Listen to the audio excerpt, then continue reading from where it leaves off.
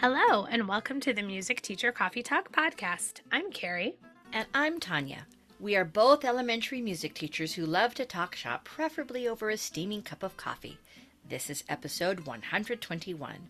Today we are continuing our series all about the 3 P's of a Kodály-inspired classroom: prepare, present, and practice.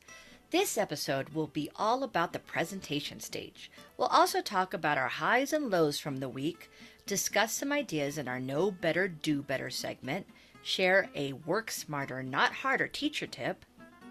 And in our Coda section, we'll give some specific recommendations of our favorite things we are enjoying in and out of the music room. So grab your beverage of choice and let's get started.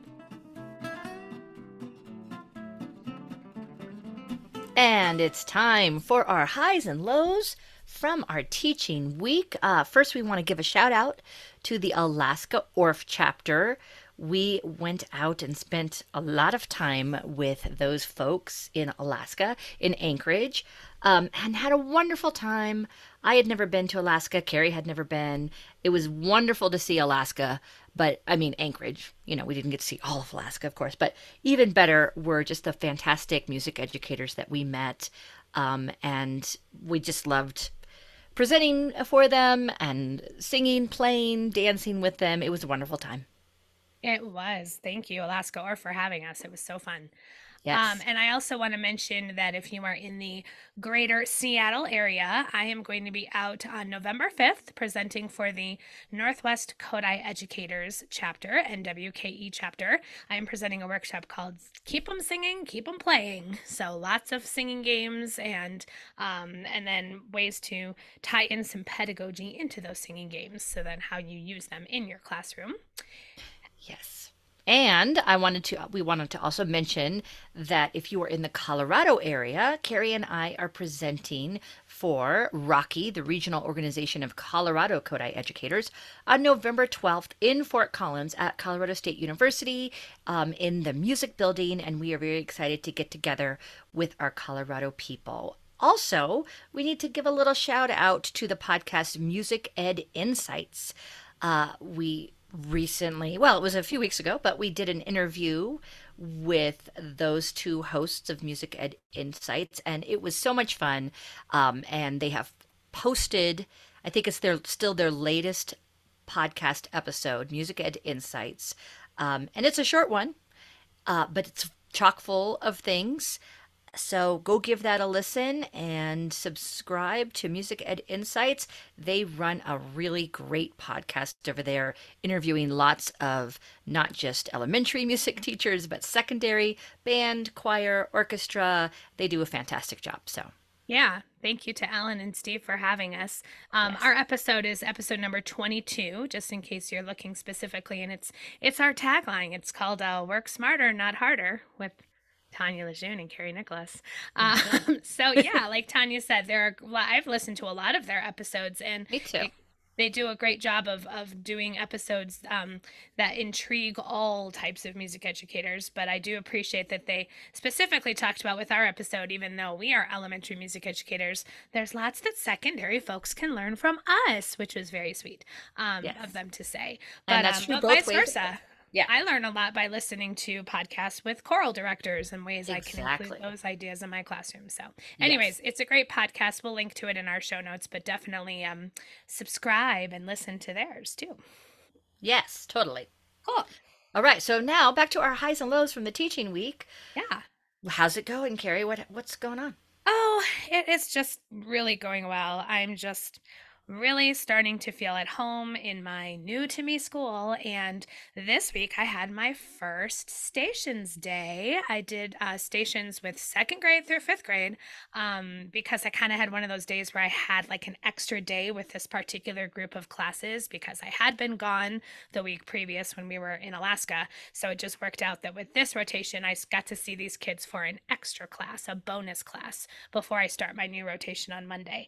So I thought, all right, it's time. let's do some stations. And oh my gosh, they loved stations. I love stations. It was just so fun to get out all of my goodies that I've made over the years and things that I've tucked away. And especially this time of year, fall, I have lots of pumpkin themed things, matching games with pumpkin shaped cards. And yeah, it was just a really fun day. And they did the stations really well. And I asked them, two thumbs up if you loved stations, one thumb up, one down if it was good, you liked it, but it's not your favorite thing, and two thumbs down if you didn't like it. And it was overwhelmingly both thumbs up. And the kids were like, I can't wait to do this again. So just really fun. And I just love that moment when things are going well and I can just sit at my desk and just watch the magic happen. And it was just a really fun thing to do on Friday. So, Yes. oh, and somebody sent a message to us asking if we've talked about stations before, and we have. Do you remember the episode off the top of your head now, Tanya? I don't remember what it I was. did send that person the specific Oh, I episode. just found it. It's episode 109. So it wasn't that long ago. It was back in March of 2022. Tanya and I did a whole episode about learning stations. So if you are Yeah. looking to implement stations or just need new ideas for your stations, definitely give that podcast a listen. Yes, exactly. How about you, Tanya? Okay, I'm going to go low Okay. and I'm going to out myself for something that I did that was very, oh my goodness, I'm mortified by, but I'm going to tell the story anyway. Just going to tell you anyway. All right, technology. I understand technology. I'm I don't know a lot of technology, but I'm not naive to all the things. Anyway, but here I am showing my naivete. Okay, so I had my first singing games night, kindergarten singing games night at my school last week. It went very well. I was very proud of those kindergartners. Not that they were performing, but they came with their families. We all sing, we all dance. I did this in cooperation alongside of the traveling music teacher Joey, and we worked well together. It was wonderful. But that afternoon, I went into the gym where we have this event and talked to the PE teacher, and she was like, "Okay, here is the microphone that you can use that broadcasts really well throughout the gym.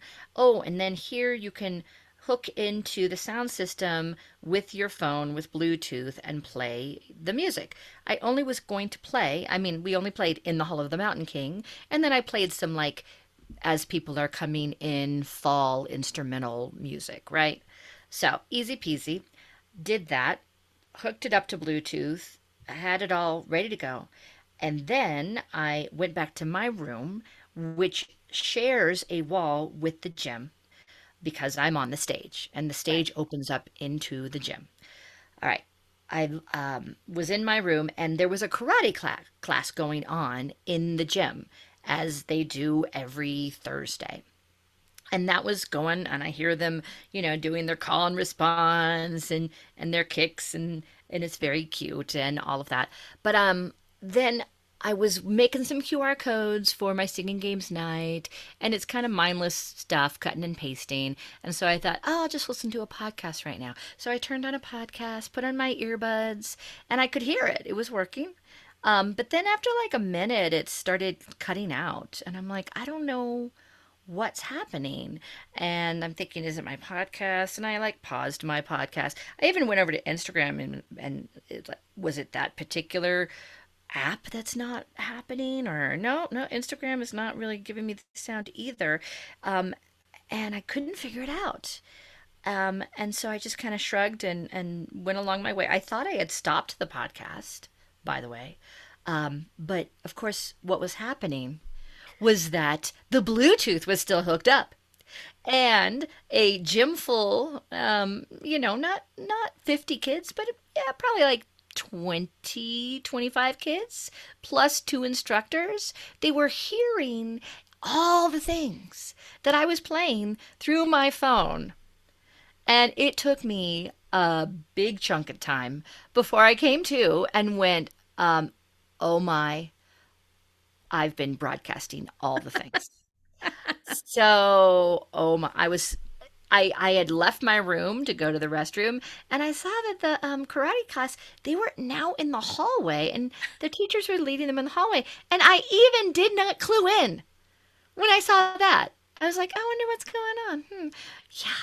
It was shortly after that that I went, oh my, they've heard all the things. They've heard everything. I'm so glad I didn't have a phone conversation. Like, and the podcast I was listening to, um, it's not, there's not a lot of language. It's not raunchy, but it's That's not good. entirely school. It wasn't a teaching podcast. It was a podcast called Normal Gossip, which is just very silly what it sounds like normal gossip, but people are being catty and it's full of drama. And it's like, here's some real life gossip and let's discuss. It's just so silly. Anyway, I'm embarrassed. The karate teacher actually like found the principal in the hallway and said, I don't know what's going on. And she had turned it all the way down.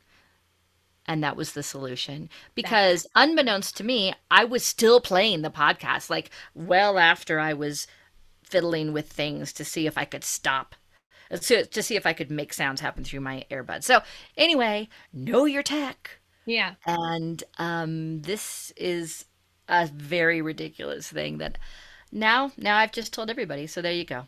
I love it. And I am guessing so many people have had a similar situation happen. I mean, I've done it in my own house where all of a sudden I'm starting to play music and I'm like, I can't hear it. And then my kids are like, Mom, because there's a Bluetooth speaker like in our kitchen.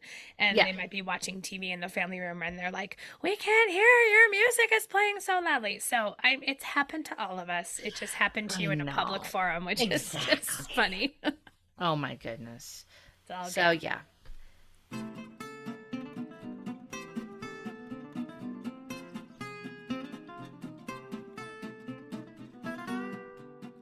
So now it is time for our main theme, and today we are talking about the presentation stage or presentation moment of a PPP overall concept plan. So, just a review of what the three P's are of a Kodai inspired classroom. We start with the preparation stage, and that's what we talked about in our last episode, episode 120. And in the preparation stage, you are calling attention to something new through kinesthetic, oral, and visual activities, but you're not necessarily naming it and you're definitely not notating it. So you're doing activities where students are seeing and hearing and moving and experiencing something new as it compares to something they already know. Yes. And now in this presentation moment, we are showing the notation, giving the name, giving the students the vocabulary and the visual symbol for this new element. Again, calling attention to how it relates to the other known things that they've already learned. And then we move into the practice stage where we are taking this new information, applying it to familiar songs, applying it to unfamiliar songs, and then creating new music through composition and improvisation, exploring that new musical concept in many, many different ways, mediums, modalities, skills, concepts, all of the above. So, Yes. obviously, our next episode, episode 122, we'll talk all about practice and ideas for Yes. practice. Okay. So, with that in mind, on our last episode, we were talking about specifically preparing Ray. Yeah. And Carrie, you're going to tell us how you would present that specific concept, Ray. Yeah. So again, a common question about all of these things is what is the length of time of all of these stages? And we always say it depends when it comes to preparation. I'm probably preparing a melodic concept like Ray for definitely 6, 7, 8 lessons before it is presented, because as we've talked about many times, melodic concepts are harder.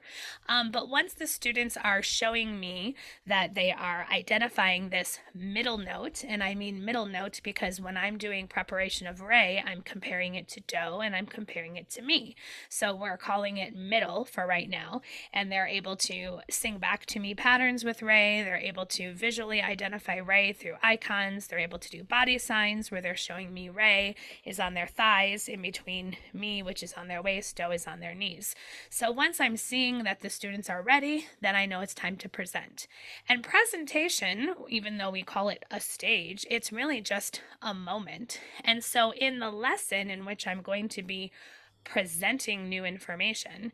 What I typically do, and Tanya, you can chime in on this if you do something differently, but I typically make sure that whole lesson is really all about that one concept. And I'm probably not going to be practicing or preparing other things. My presentation lesson is really just that one time, and it only happens a couple times a year, right? Where I'm really focused on just that one concept for the entire lesson. Do you do the same or do Yes. you mix it up I a little bit? I do the same, excuse me, with my do-dos.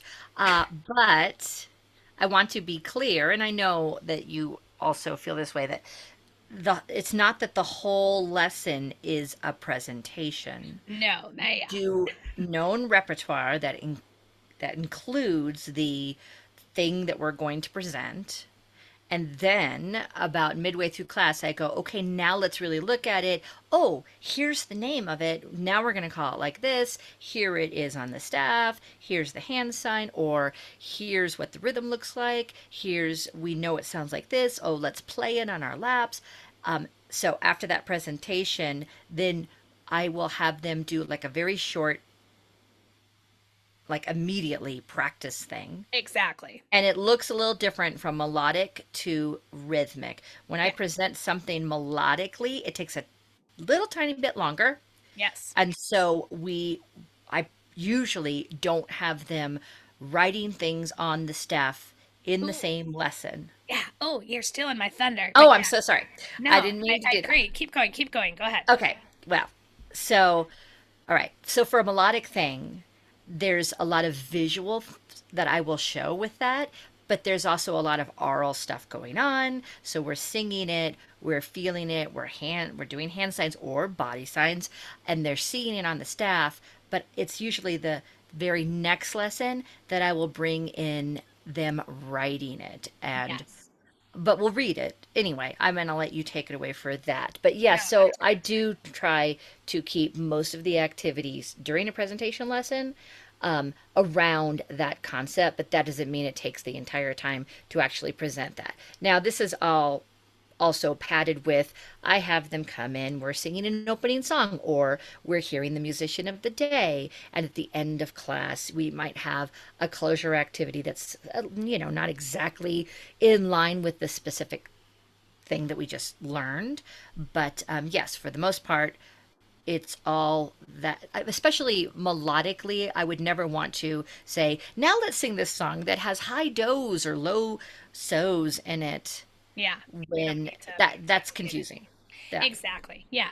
So, yeah, let me get specific with what a melodic presentation looks like for me because it's kind of a formula that I typically do for all melodic presentation lessons, changing it up by grade, obviously. So, like you said, I will probably have my students come in and sing some sort of an opening song or do an opening singing game just as like a little warm up, for maybe 5 minutes. It could be related to the melodic concept that I'm going to be presenting, or it just might be something fun, might be something like this time of year for Halloween or something like that, right?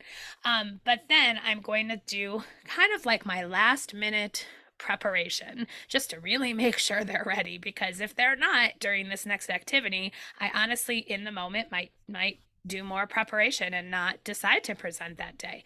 But typically I do know by this point that they're ready for it because of the lessons previous. So what I typically do is a song match activity. So up on my smartboard or on my Mimeo board, I have title of 3 songs that all contain Ray that we've been using in the preparation stage. So for example, I might use Hop Old Squirrel, Hot Cross Buns, Great Big House in New Orleans.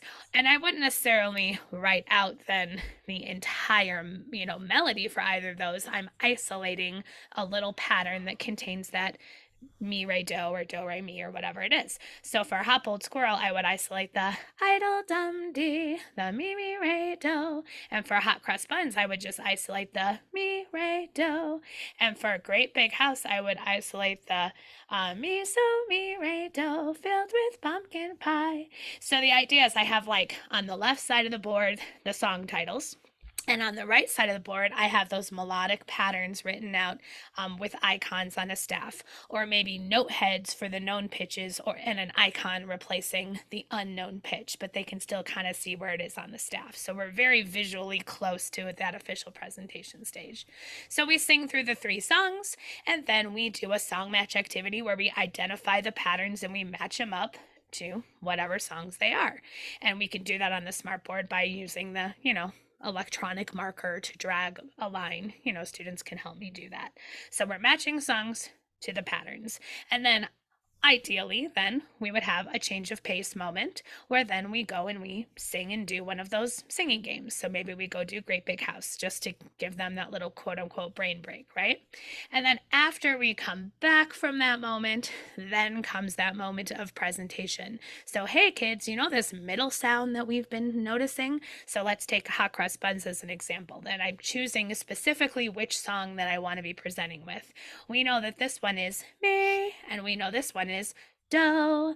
The sound in between, musicians call that re. Here's the body sign for re, and here's the hand sign if you're doing hand signs. It's up to you how you want to do it. And then, like Tanya said, here's where it is on the staff. If me is on the line and do is on the line below it, re is where? In the space in between. And then at that point, I'm a big fan again of with my smartboard or my Mimeo board having like an electronic staff with note heads I can manipulate and move up and down. And since this is a presentation of re, I really would just focus on do, re, mi, re, do patterns. So I would maybe move one note head at a time to change the pattern. So we could start with mi, re, do, and then I might move the last note head back up to mi. So now they sing mi, re, mi, and I'm just doing these quick change, melodic reading activities.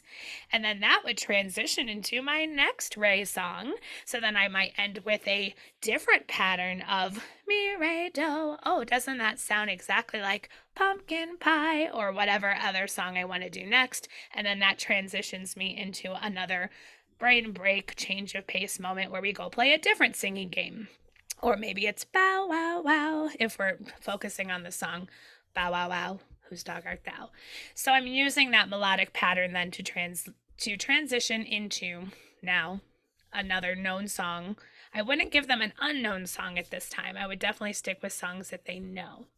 And so then after we have that little change of pace moment, then I have them typically play on the barred instruments. So this is something like you mentioned early on in my Kodály inspired career, I was like, oh, I got to get them writing on the staff right away. And that is so cognitively challenging for students, and it's so minute and small.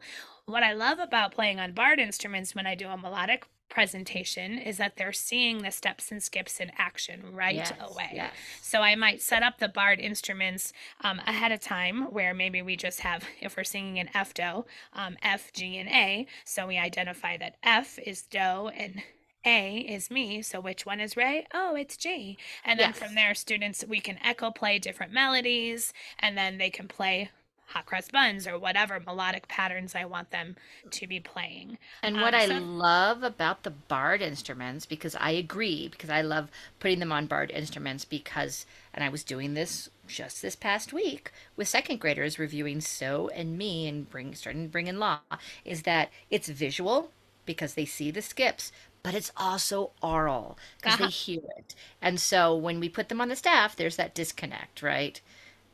Yeah. That the staff, unless you make it sing, the staff is not going to play the notes for you.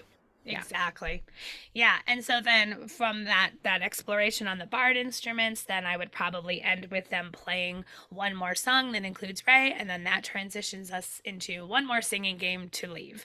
So, like you mentioned earlier, even though I'm only focusing on re melodically during this lesson, we're singing, we're playing barred instruments, we're reading things on the staff, and we're doing it with multiple songs. It's not just Hot Cross Buns for 45 minutes because, oh my gosh, we would all go No, crazy, right? So no. that's why you want to make sure you have that arsenal of really good gem songs for whatever that melodic pattern is, or rhythmic pattern, as we're going to talk about next, so that you're doing multiple song literature in the same lesson and it feels fresh because of that.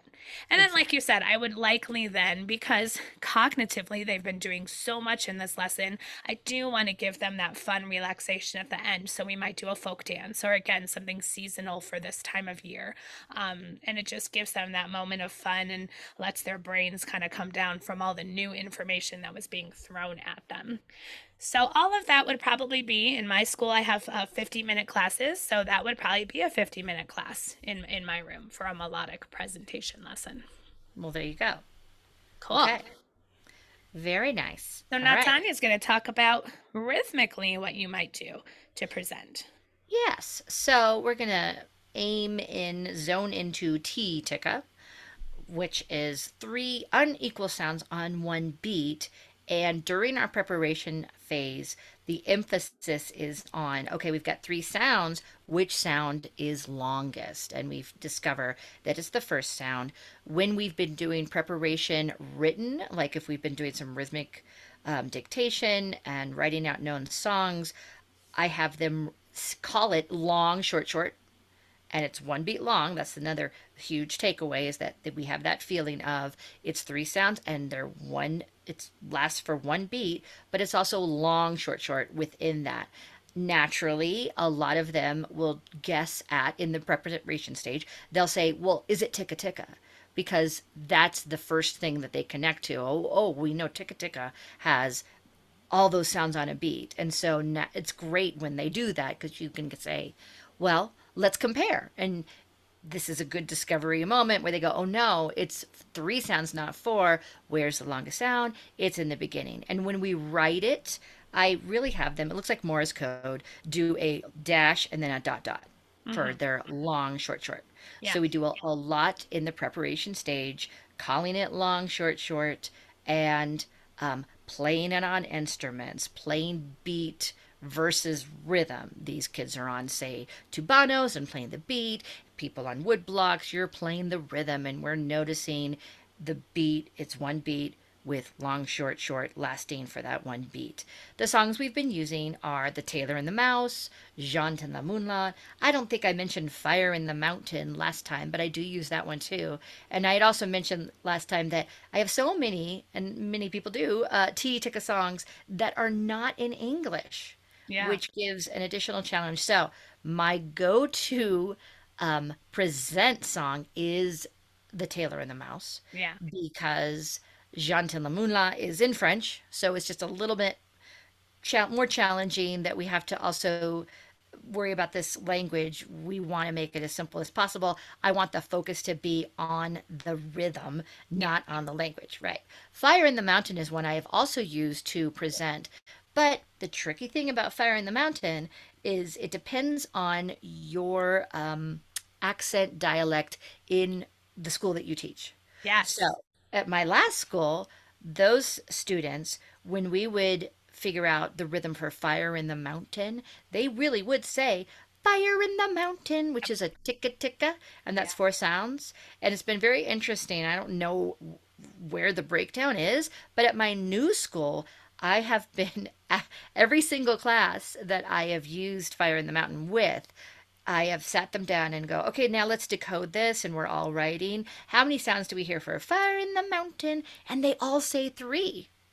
They Okay. hear fire as one sound in the, which is makes it a great T Tika song for Yeah. them. But you just have to really know the students in the room. How are they feeling it? Is it fire in the, or is Right. it fire in the, right? You could So, technically still use it though, because you still get in the second yeah, phrase the you and you the red. with the red coat. Yes, Yeah. exactly. So you could still technically use it and make fire in the a ticka ticka as far I as your kids know, are I know. concerned. Yeah, it's not Um, as fun. And well, and that's what we talked about is finding songs, especially for your presentation, where the T ticka is very prominent. exactly. So yeah, that maybe then wouldn't be the best Which presentation. is why usually go with the Tailor and the Yeah, Mouse yeah, yeah, totally. because it's in the response. Hi diddle um come fiddle, right? That Mhm. hi diddle is just perfect. also it's the very first beat in the response, so it really stands out. And that high diddle is just so easy to sing, to clap, to move. We even play the rhythm in our feet for high diddle feedle, and it happens over and over and over again in the Taylor and the Mouse. So when it comes to the presentation lesson, they will come in. We'll usually sing an opening song. I'm a big fan in fourth grade of having an opening song of Janta la moonlight tiki tiki taka. That just happens to be our opening song around this time of year, which works very well into when I do present tea tikka, but I don't use that because it's in French. So I usually have them come in, we do an opening song, or we hear the musician of the day, and then we will, like you had said, we will review those songs.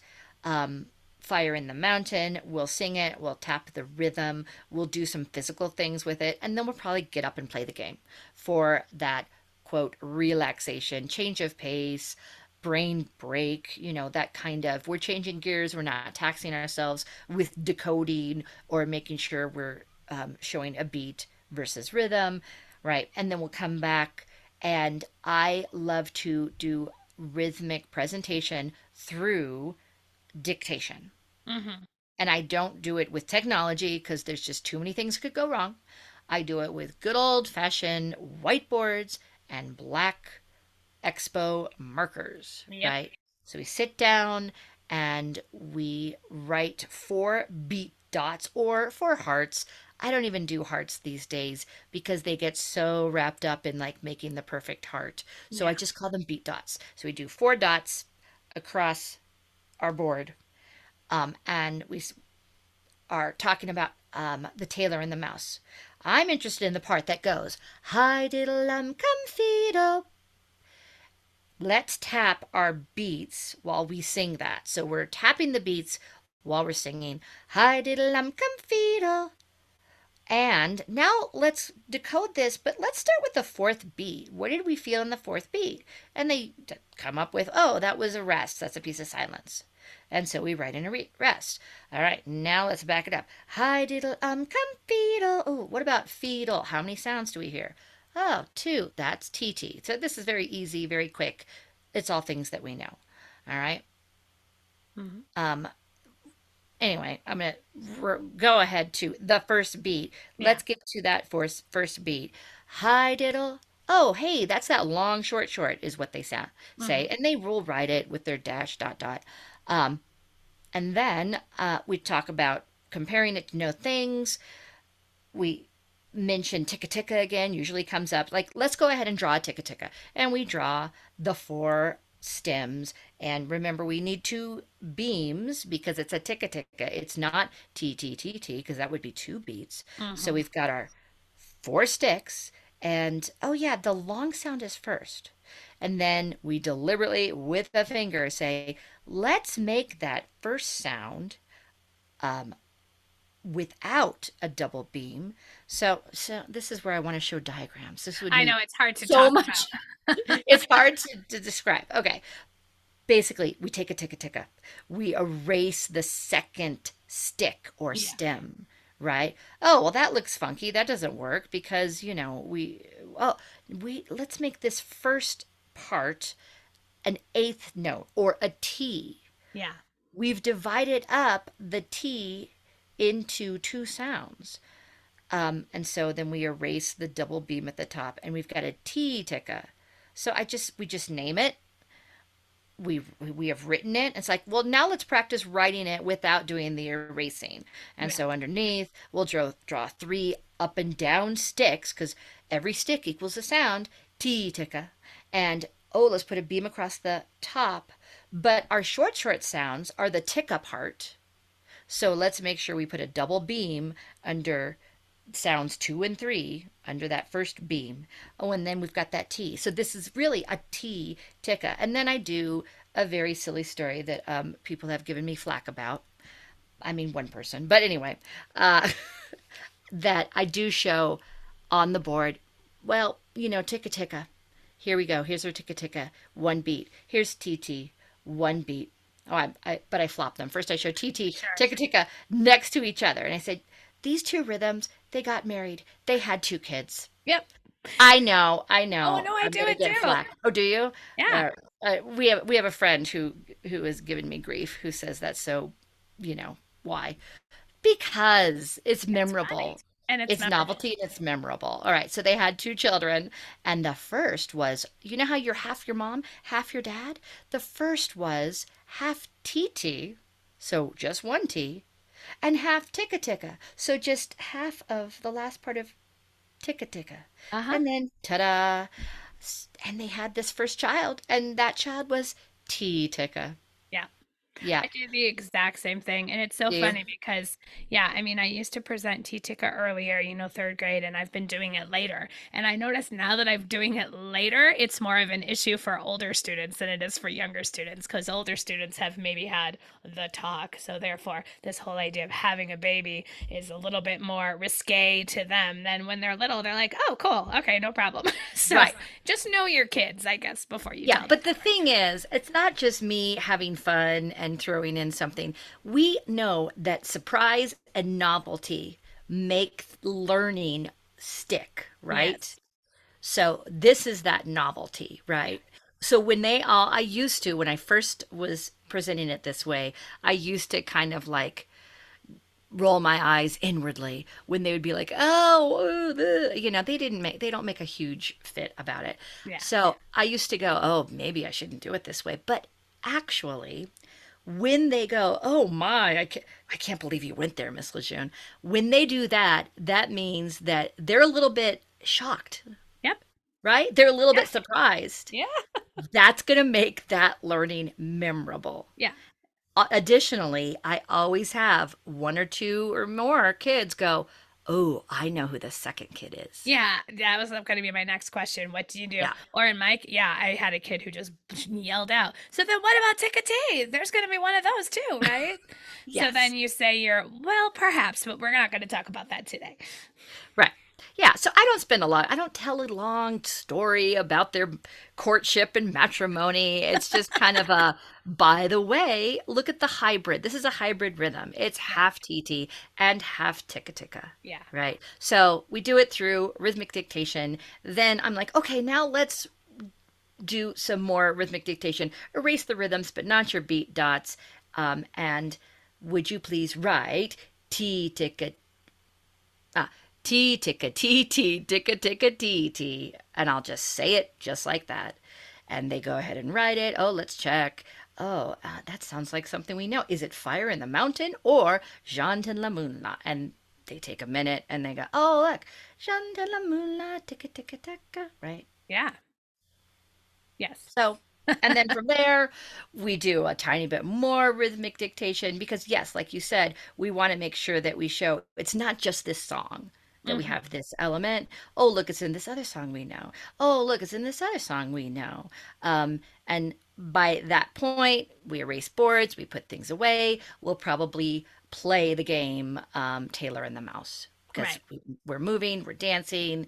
And yeah, that would be a rhythmic presentation lesson. And I have no problem with marrying rhythms to each other and having them have children. Yeah, no, that's awesome. And I do the same thing with rhythmic dictation. Having them write it right away, I think really cements it in their brain. It's like doing something concrete, like, like I mentioned with the Orff instruments for melodic. It's if that they're doing something, I mean, you said it's aural, but it's also physical too, in a Yes. way, that they're having to write this thing and then that's going to cement it into their brain. So Yes. Oh, that's and really just a little aside in that vein is that when I'm doing rhythmic dictation, especially with boards and pens, we're writing it, but then when we're saying it, we're tapping it and tracking at the same yeah, time. So this is one of those times where I'm specifically having them track and play the rhythm. Normally, when we're doing any kind of tracking of rhythm, we're feeling the beat and speaking the rhythm. This is a time where they flip their pen over their marker and they're tapping every sound because we're hearing it, we're feeling it, we're seeing it all at the same time. yeah. Yeah.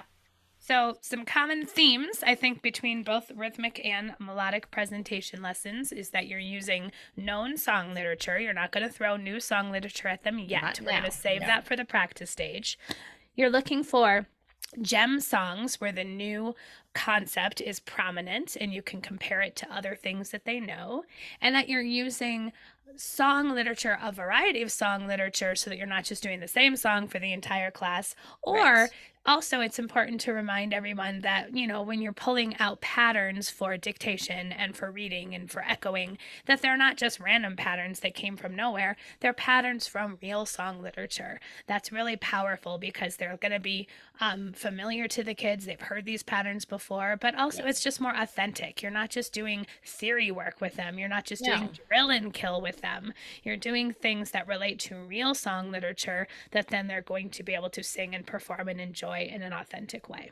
Exactly. And they would be doing the same thing in a, say, reading and writing classroom, where if we're learning phrases, if we're learning spelling words, for example, we're going to show, oh, look, these are words that are used in things that we read and things that we write. It's the same. Totally. All right, so next episode we'll be talking all about practice. Any other final thoughts for presentation, though? Are we feeling like we covered the bases? I think so. And like we continue to say, we just gave two specific examples of one melodic, one rhythmic. Every single rhythm or melodic element has its own inherent challenges. Like Yeah. you notice we didn't talk about syncopa or tita t right now because when I do prep for tita t, that is a longer preparation than any other rhythm that I teach because of that syncopated feel. And there's other things that go along with this. So just because we've said, oh, here's how we do a presentation of T tika, don't think that means that that's exactly what happens for every single rhythm or every single melody is going to be exactly how Carrie described Ray. And that's what keeps, I think, just teaching as a practice really fun and engaging, is Yeah. that, yeah, there's new challenges with every little thing, especially when we get talking next episode about practicing and comparing all of the previous known knowledge and putting our new knowledge in. It just gets very fun with all the things that we can do now that we are going to be practicing these things. Totally. And if you want to learn more, remember the best way to do that is in Kodai levels, taking Kodai levels. Take your Um, Kodai levels. Yeah. yeah, we just always want to remind folks that what we can talk about on this podcast or what you can read in a blog or anything, it's just never going to compare to getting the full gamut of understanding that one would get from Kodai levels. So start looking into that now if this is all interesting to you.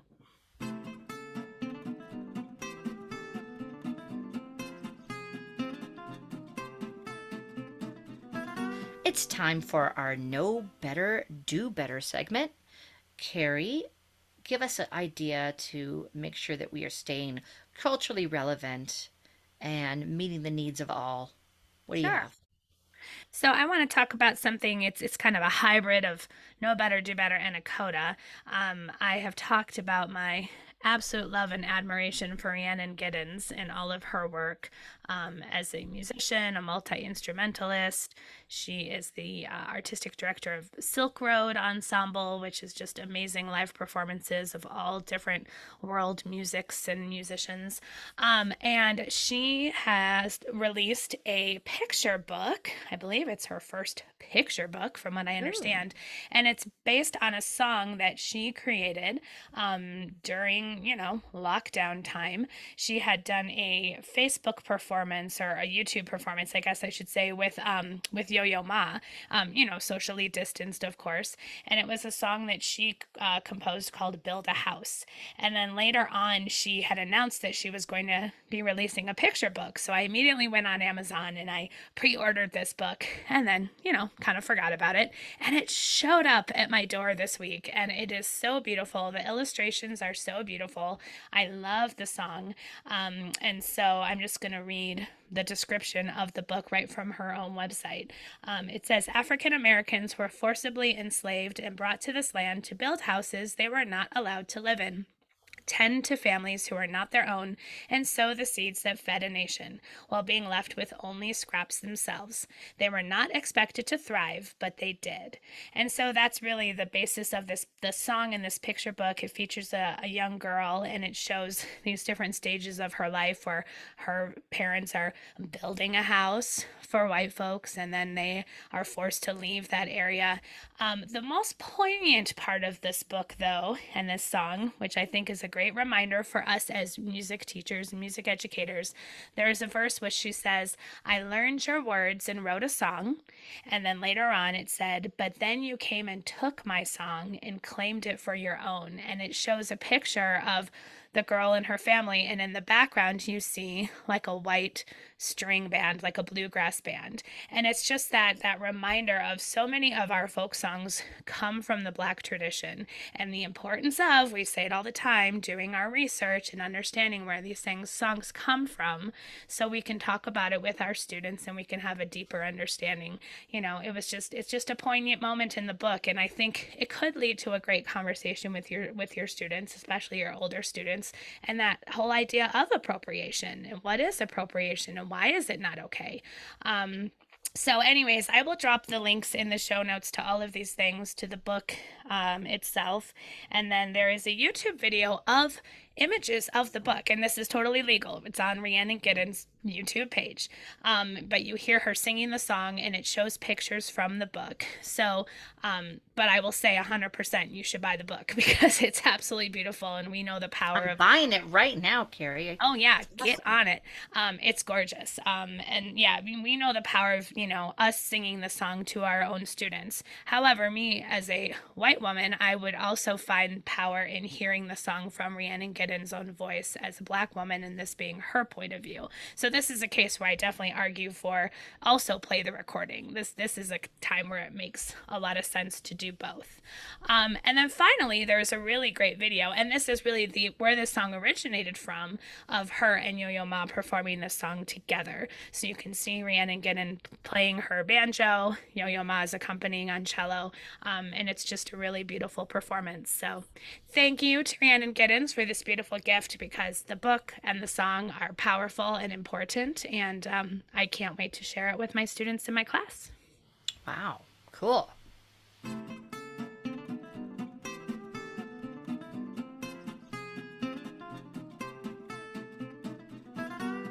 So now it's time to work smarter, not harder, and Tanya has something to share. Yes. Okay. Google Drive is a good thing. Yes, I have lots of Google folders, all divided up, color coded, all of those things. But I have some issues because I tend to make copies of things that I like, and it fills up my Google Drive. And yes, I have gotten the notifications before that I have too much stuff. Have you had that, Carrie? Have you ever had a thing? Yeah, in my personal drive, you mean? Either I've got a personal and I've got a school drive. I mean, I Um, think our school drive is gigantic. If you're it already is, getting yes. messages, that's scary. But No, my no. personal drive, My personal drive, I'm getting the messages. I mean, I pay a fee, a small fee to have a larger drive. And I that's really know. because I use my Google Drive for everything. I've never been a fan of Dropbox, and so that's where everything lives. But to each I their get own. it. Yeah. Anyway, so regardless, something that I recently started doing, and I did this when I was looking at some district documents that I didn't want to make a copy of, but that I wanted to be able to pull up easily, is that you can make a shortcut. So if you are looking at a document and it is open, and we're talking about like Google Docs or a slide deck or anything that can live in a Google folder that has been shared with you, what you can do is, oh, now I'm trying to do it and it's not going, is under file, we can make a shortcut. There's also Wait a a minute. little There's also, icon. yes, It looks like the Google Drive icon with a little plus sign on it, and sometimes it just lives up in your little menu area. right, my menu is too closed down. Um, Oh, there you go. Yeah, there's a little folder. There's a star. You can star things, and that makes things rise to the top. And right next to it is a little file folder, and it says Add Shortcut to Drive. And if you click that, it'll give you a choice of, okay, what folder do you want? Do you want it in? And you can make that shortcut go to a specific place, just like you would if you were making a copy of something. And so this is just a way to kind of keep things tidier. Now I've got to go back and like delete some copies of things because I'm not a fan of seeing copy of Right. blah blah blah because it messes up when I'm looking for something. It messes up the nomenclature. I want it to be really clean and not say copy of copy of copy of. Makes Right. sense? Yeah, so put in a shortcut, saves the room in your drive if you need that room. And yes, on my personal, the district one is fine. But I also know as soon as I leave the district, it's not very, in our district, it's like the next day that you're not employed, everything's gone. I know. Although I did hear So that in our latest contract, there's a new thing that they've negotiated that to not happen and that you can get stuff out. But still, yeah, I I understand. do not, I don't trust that. I'm just like, this is why my personal drive is just so full. So yeah, make a shortcut by clicking the little folder. That way you don't have to have it just crowding up your file folders and your drive. That's Totally. it. Yeah.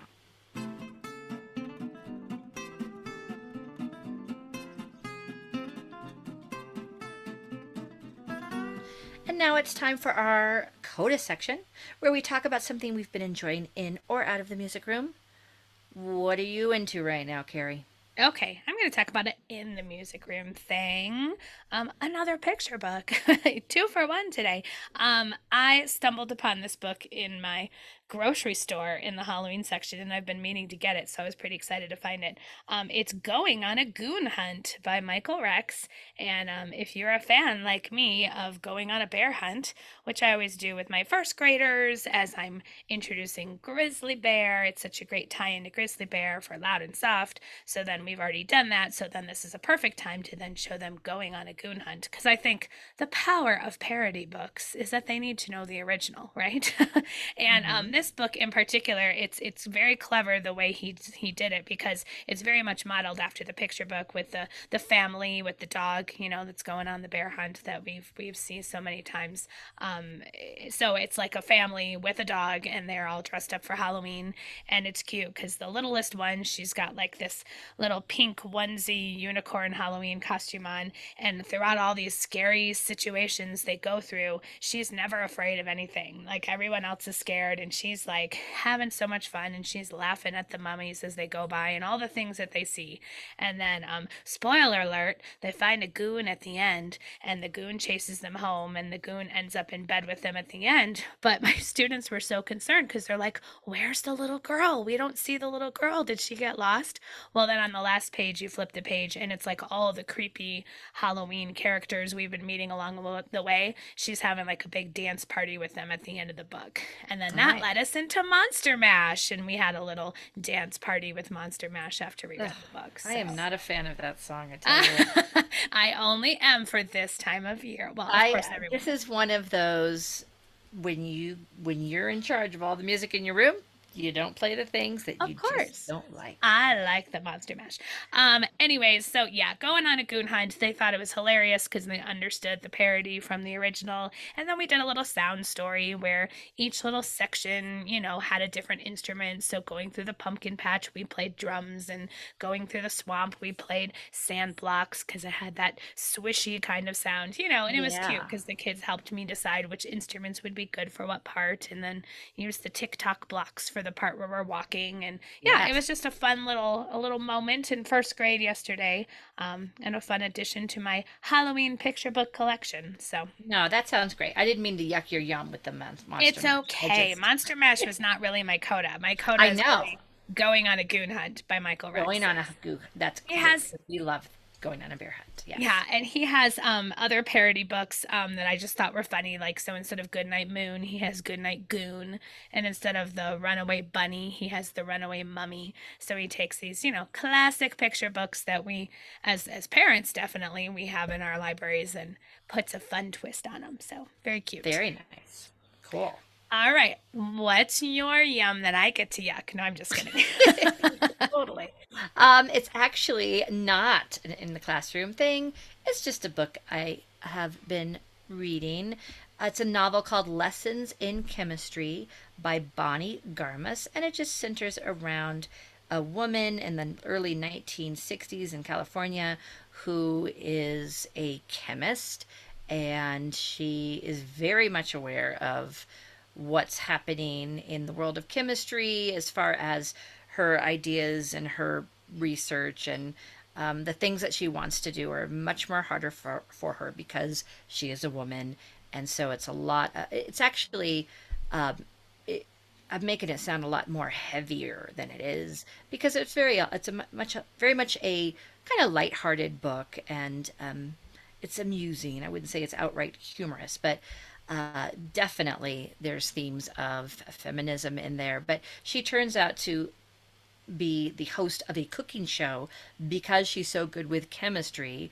Her chemistry leads her to really create fantastic recipes, and everybody gets into this cooking show, and it kind of sparks this revolution in a small way. Okay. So it's just a fun read, and yeah, it's called Lessons in Chemistry. Cool.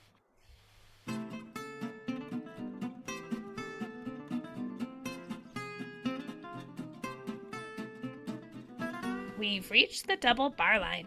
Thank you for listening to Music Teacher Coffee Talk. Show notes can be found at musicteachercoffeetalkpodcast.com. You can connect with us on Facebook and Instagram. Just look for Music Teacher Coffee Talk. If you enjoyed this show, please consider subscribing, rating, and leaving us a review on iTunes to help others find this podcast. And we always appreciate folks buying us a coffee, so look for that link in our show notes and on our Facebook page. In our next episode, we'll be talking about the practice stage of a Kodai-inspired classroom. Until next time, this is Tanya. And this is Carrie wishing you happy musicking.